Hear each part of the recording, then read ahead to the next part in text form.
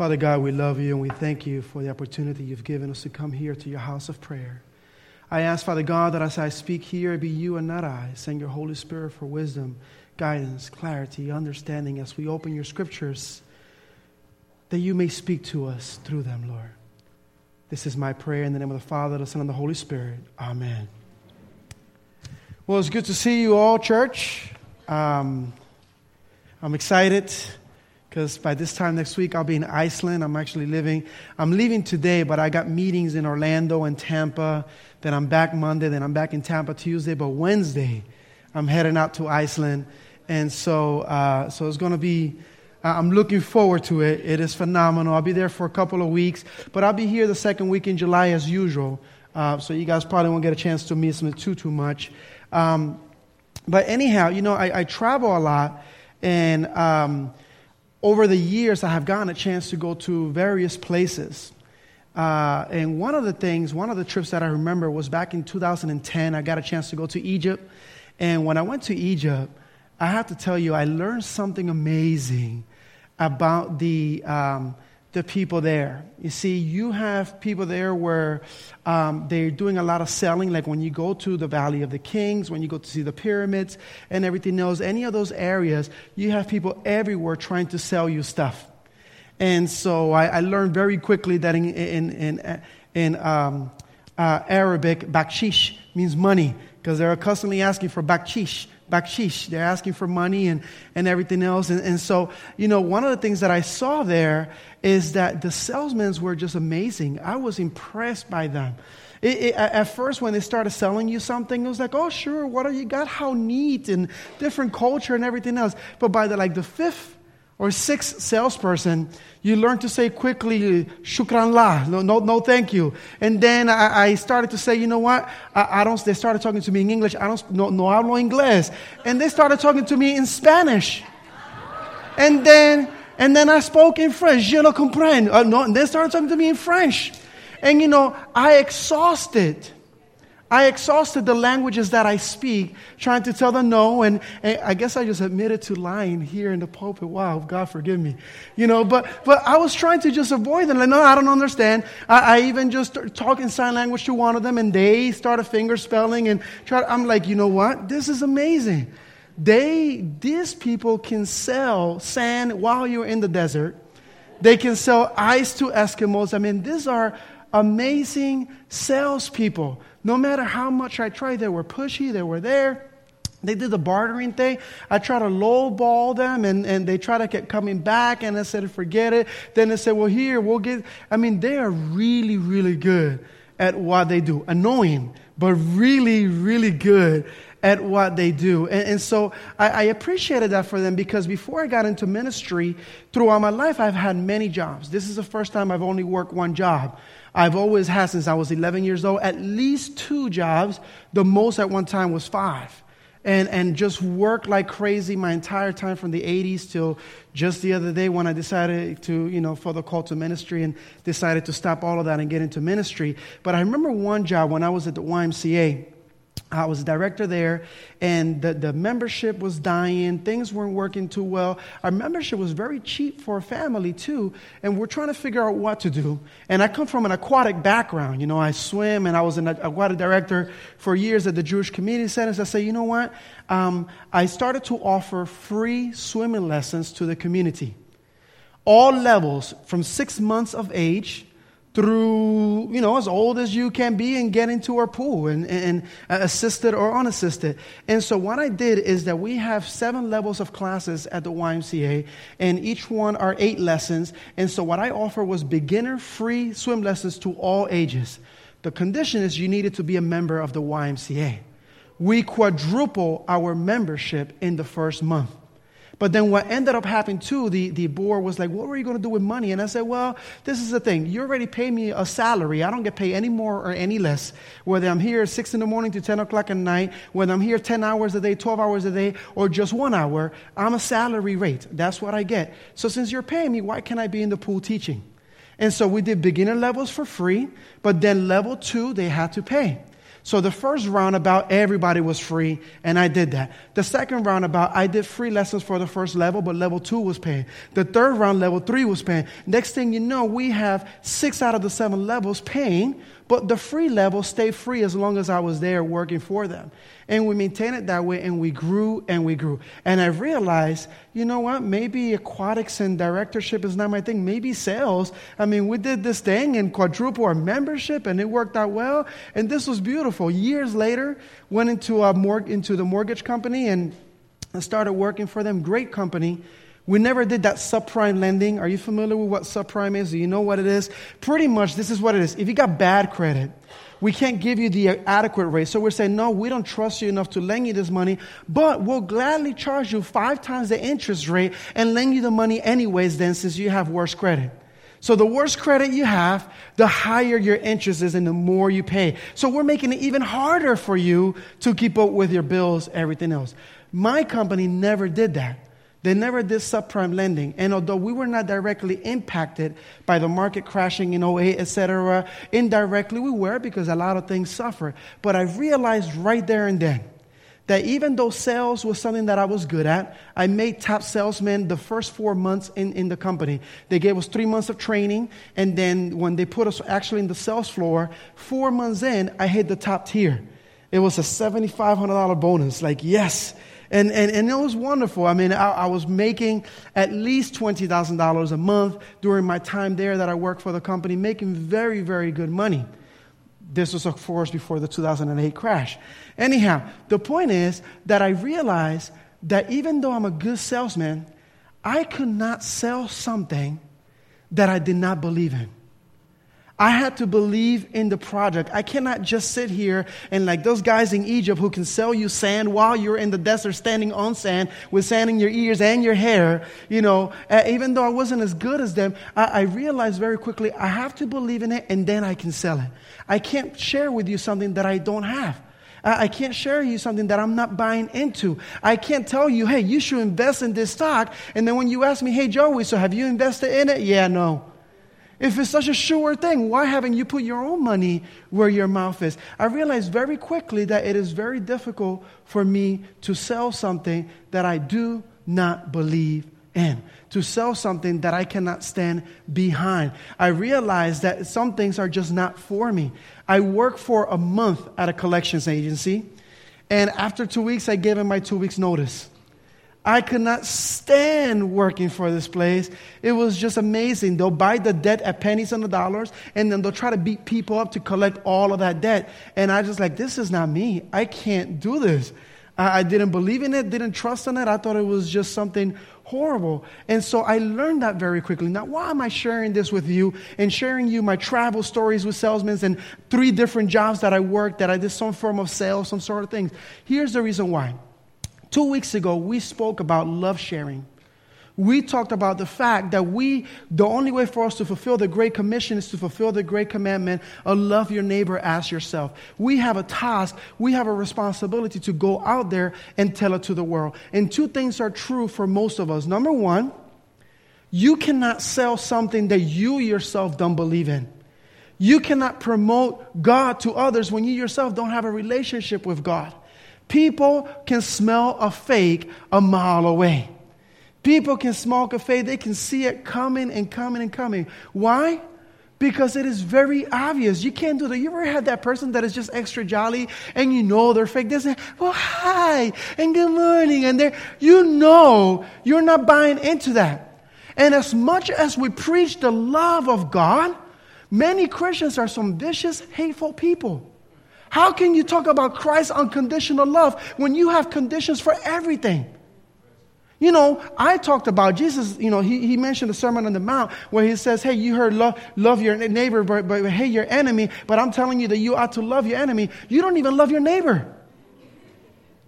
You can't even stand your own family. And so this is why it's very difficult to bring something that you do not have. But I'll tell you something else. You don't have to be a salesman when it comes to sharing Christ with others.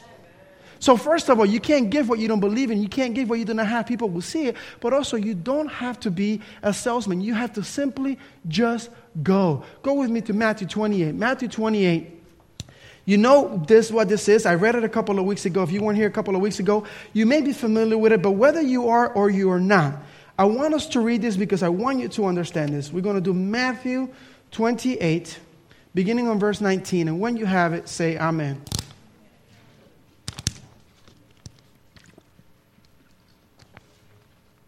Matthew 28, verse 19. It says, "Go therefore and make disciples of" what?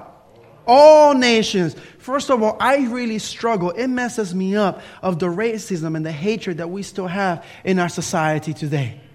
This says that you, as children of God, you go to all nations, not just the ones that you like, not just the one in the richer area or nicer area, all nations. And what do? You make disciples of them, right? You baptize them in the name of the Father and of the Son and of the Holy Spirit, teaching them to observe all things that I've commanded you. And lo, I am with you always, even to the end of the age. Amen. God is with you. You're not going alone, but you need to go.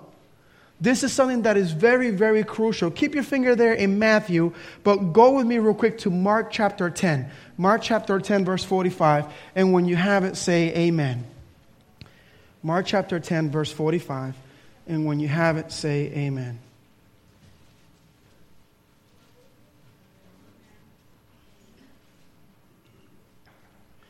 Look what it says in Mark 10:45. For even the Son of Man did not come to be what? Serve, but to what? And to give his life a ransom for many. Christ modeled for us what needed to be done. You know, I'm going to be away for a couple of weeks, and although you guys here won't miss me, my other churches will miss me because I'm usually there during that time. And, you know, it still breaks my heart when folks feel like, oh, well, the pastor's not here. What are we going to do? Or whatever. Like, come on. Your Savior is Christ, not the pastor. And the labor is entrusted to all of us, not just the pastor. We all need to carry this. And Christ modeled it for us. Go back to Matthew 23, verse 11. Matthew 23, verse 11. And when you have it, say amen. Matthew 23, verse 11. And when you have it, say amen. Matthew 23, 11 says, "But he who is greatest among you shall be your" what? Servant. Verse 12. "And whoever exalts himself will be" what? "And he who humbles himself will be" what? Exalted. Remember a couple of weeks ago I shared you that quote from Auntie Ellen that if we will be humble and pitiful, right? There will be 100 conversions to where now there is one. Also remember that other quote that we talked about, that the people would not believe what the minister preaches, but rather what the church lives. Go with me to the scripture reading for today, 1 Corinthians 12, verses 4 and 5. 1 Corinthians 12, verses 4 and 5. Because you see, humility is key, serving is key. And here in 1 Corinthians, we see it one more time. And I'm beating you up with like 3 different verses of the same thing because I want you to understand how important this calling from God is. That he says, "Go ye therefore." You have to go to everyone and anyone. 1 Corinthians 12, beginning on verse 4. When you have it, say amen. 1 Corinthians 12, verse 4 says the following. "There are different kinds of spiritual gifts, but the same" what?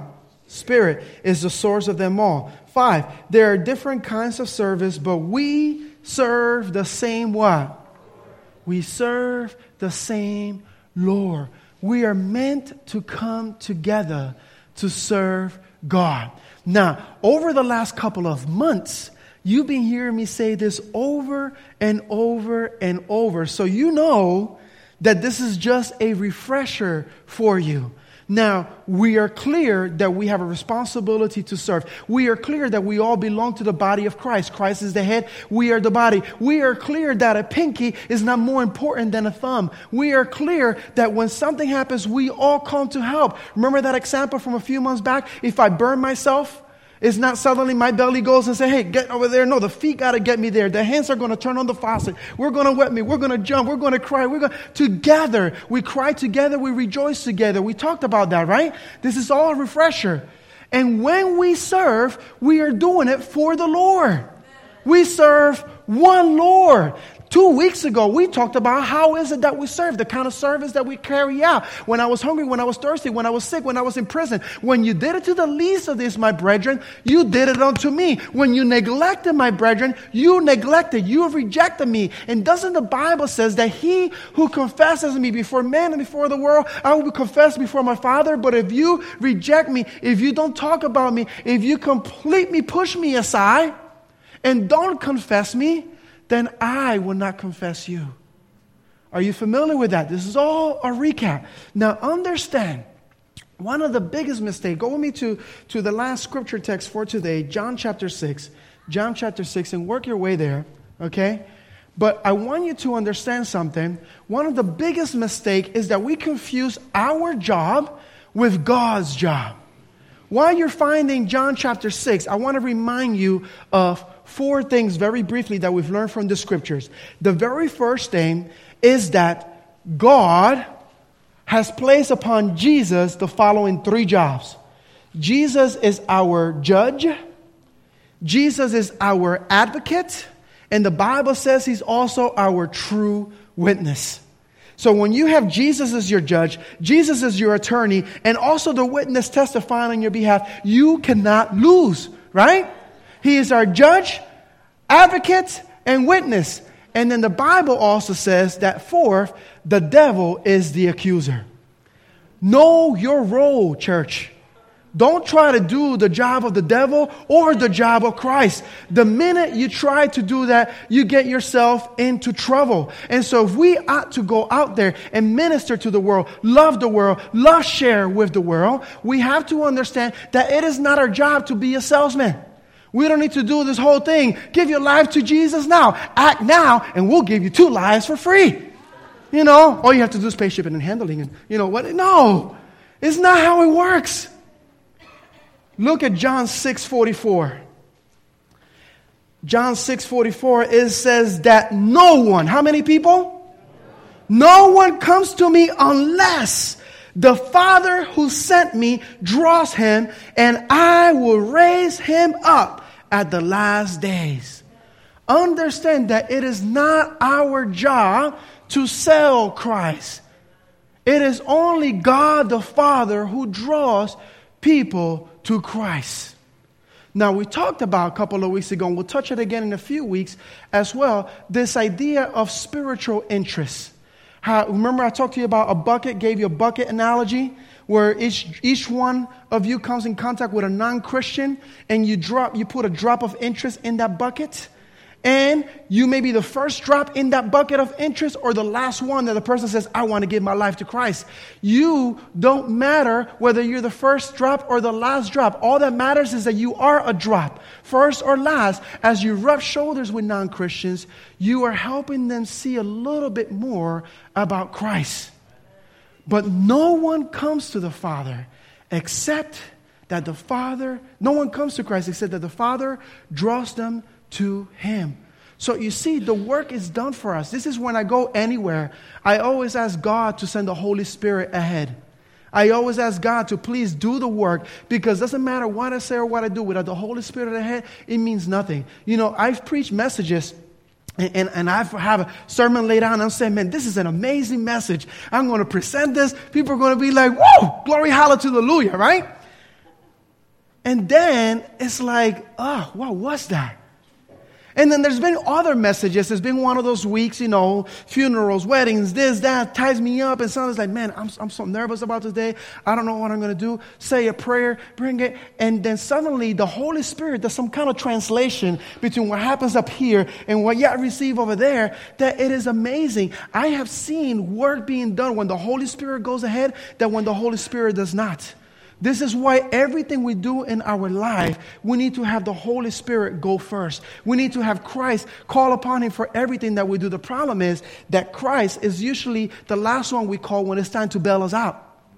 Imagine if you would have called upon him for everything you did before you were being bailed out. Look, I do marriage counseling.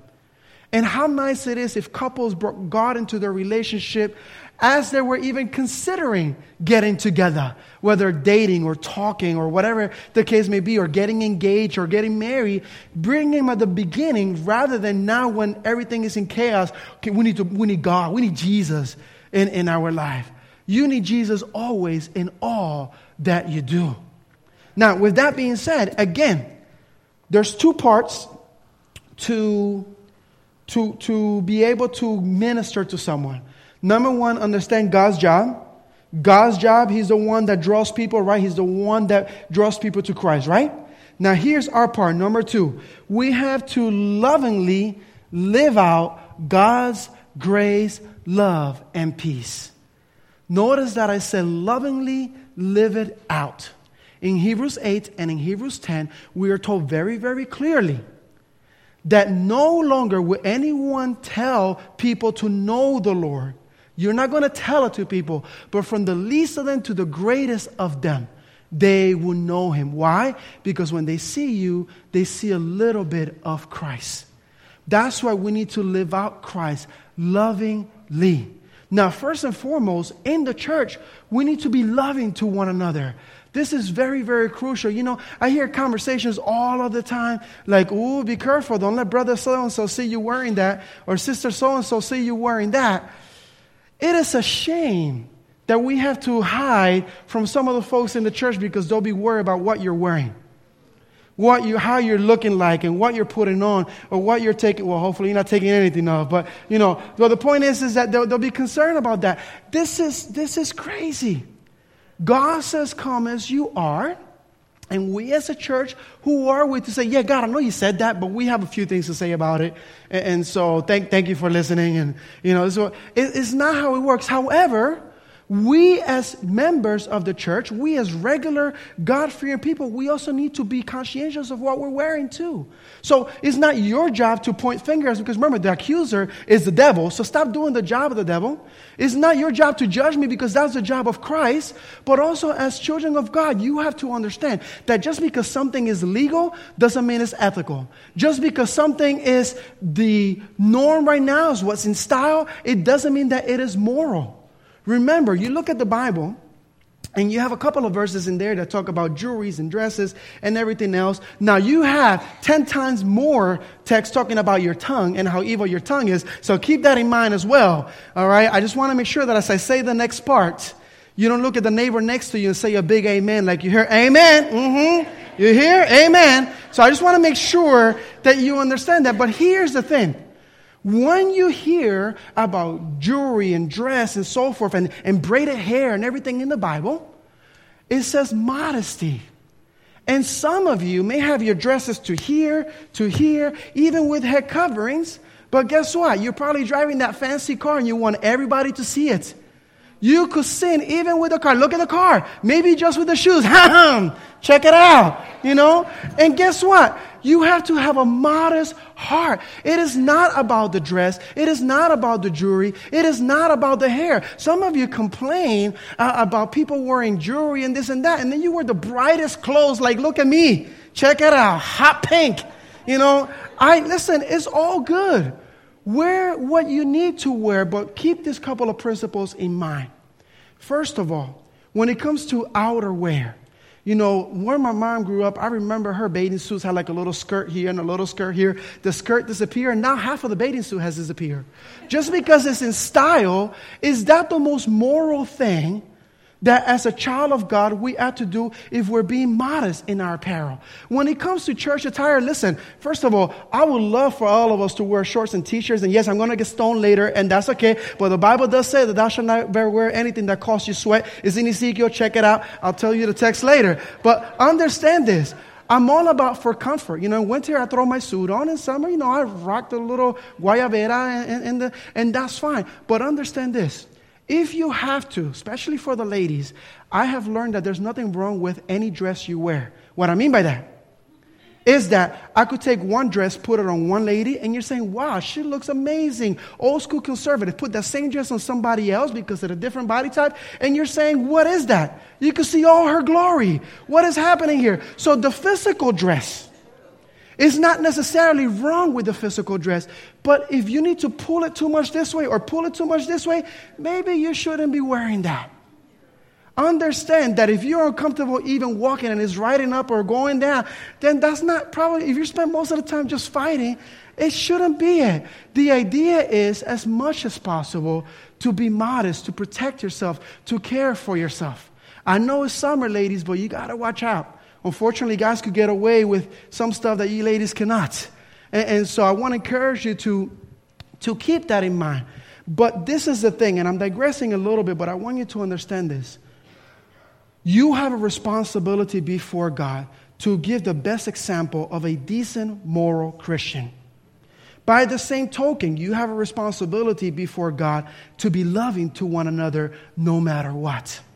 Because God hates sin but loves the sinner. Your problem is that you hate the sinner and you love the sin. And that's a big issue. You know, we think we don't, but we have to really, really remember that. You know, you have to live it out. You have to show love. And when it comes to the people of the world, you have to demonstrate that love to them wherever they're at. Meet them where they're at. This is very, very crucial. You know, it breaks my heart.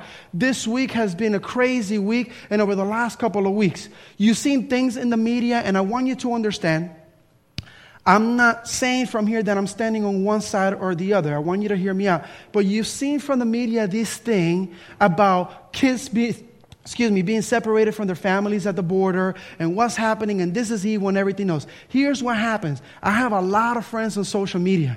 And I saw people say, I agree with it. Some people say, I disagree with it. And each of their comment section, there were Christians, non-Christians, and even pastor friends that I have just beating up these individuals for their stance on the matter, whether they stood on one side or on the other, and the harshness that was expressed. And I am saying, whether or not you believe or don't believe, agree or disagree on whether this is happening, not happening, whether it's real, whether it's fake news, whether it doesn't matter. The fact that somebody said, hey, we need to do something, or hey, it's okay, and everybody else just jumped at them and started beating them, that broke my heart more than anything else. Because it is true that as Christians, we need to stand up for what's right. We need to stand up for justice and mercy and do what's right just in the sight of God. We need to seek these things, the Word of God says. And it is okay to be a little bit subversive. We have been called that as Adventists in the past when we stood up for women's rights and when we stood up against slavery. It is okay to sometimes stand up against government if they're not lining up with the things of God. But what it is not okay is to beat up every individual that comes across your path when they disagree with you, because that's just what it is. As children of God, here internally is a two-parter. We need to be more loving with one another and more accepting and more caring with one another. But when it comes to the world, we need to show them that we will always stand for truth, justice, and mercy while loving them as well. Those two things together will help people see who God really is. Those two things together will really put all of the pieces to them. You know, part one is for us to live out this love and peace. Part two is that as people come to you and say, hey, there's something about you. You know, you're the first one that didn't beat me up because of X, Y, and Z. You know, I have to tell you, I'm gonna sidetrack a second. I met with someone this week who left the church years ago. We actually went and brought our bikes together and we were talking. And he says to me, you know what? You are a weird pastor. I could never open up like this and say these things to other pastors, let alone people in the church. And I feel so comfortable sharing this and whatever else. And so, you know, I'm not saying this to pat myself in the back. But what I'm saying is that all I did was just love the brother. I did nothing else, and he found that weird and hard to believe that a pastor would care for them in such a matter. What?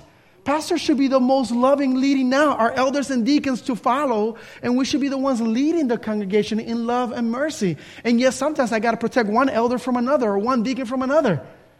How in the world? Our job is to leave it out. You have to live it out. And then secondly, when they express an interest, to teach them and share with them how they also can have a relationship with Christ and experience this love. William Penn wrote the following: I expect to pass through life but once. If therefore there be any kindness I can show, or any good thing that I can do to any fellow being, let me do it now, and do not deter or neglect it, as I shall not pass this way again. Let me tell you something, church. If you've heard nothing that I said so far, you were daydreaming or your mind left you a little bit, I want you to come back for this, and I want you to understand this.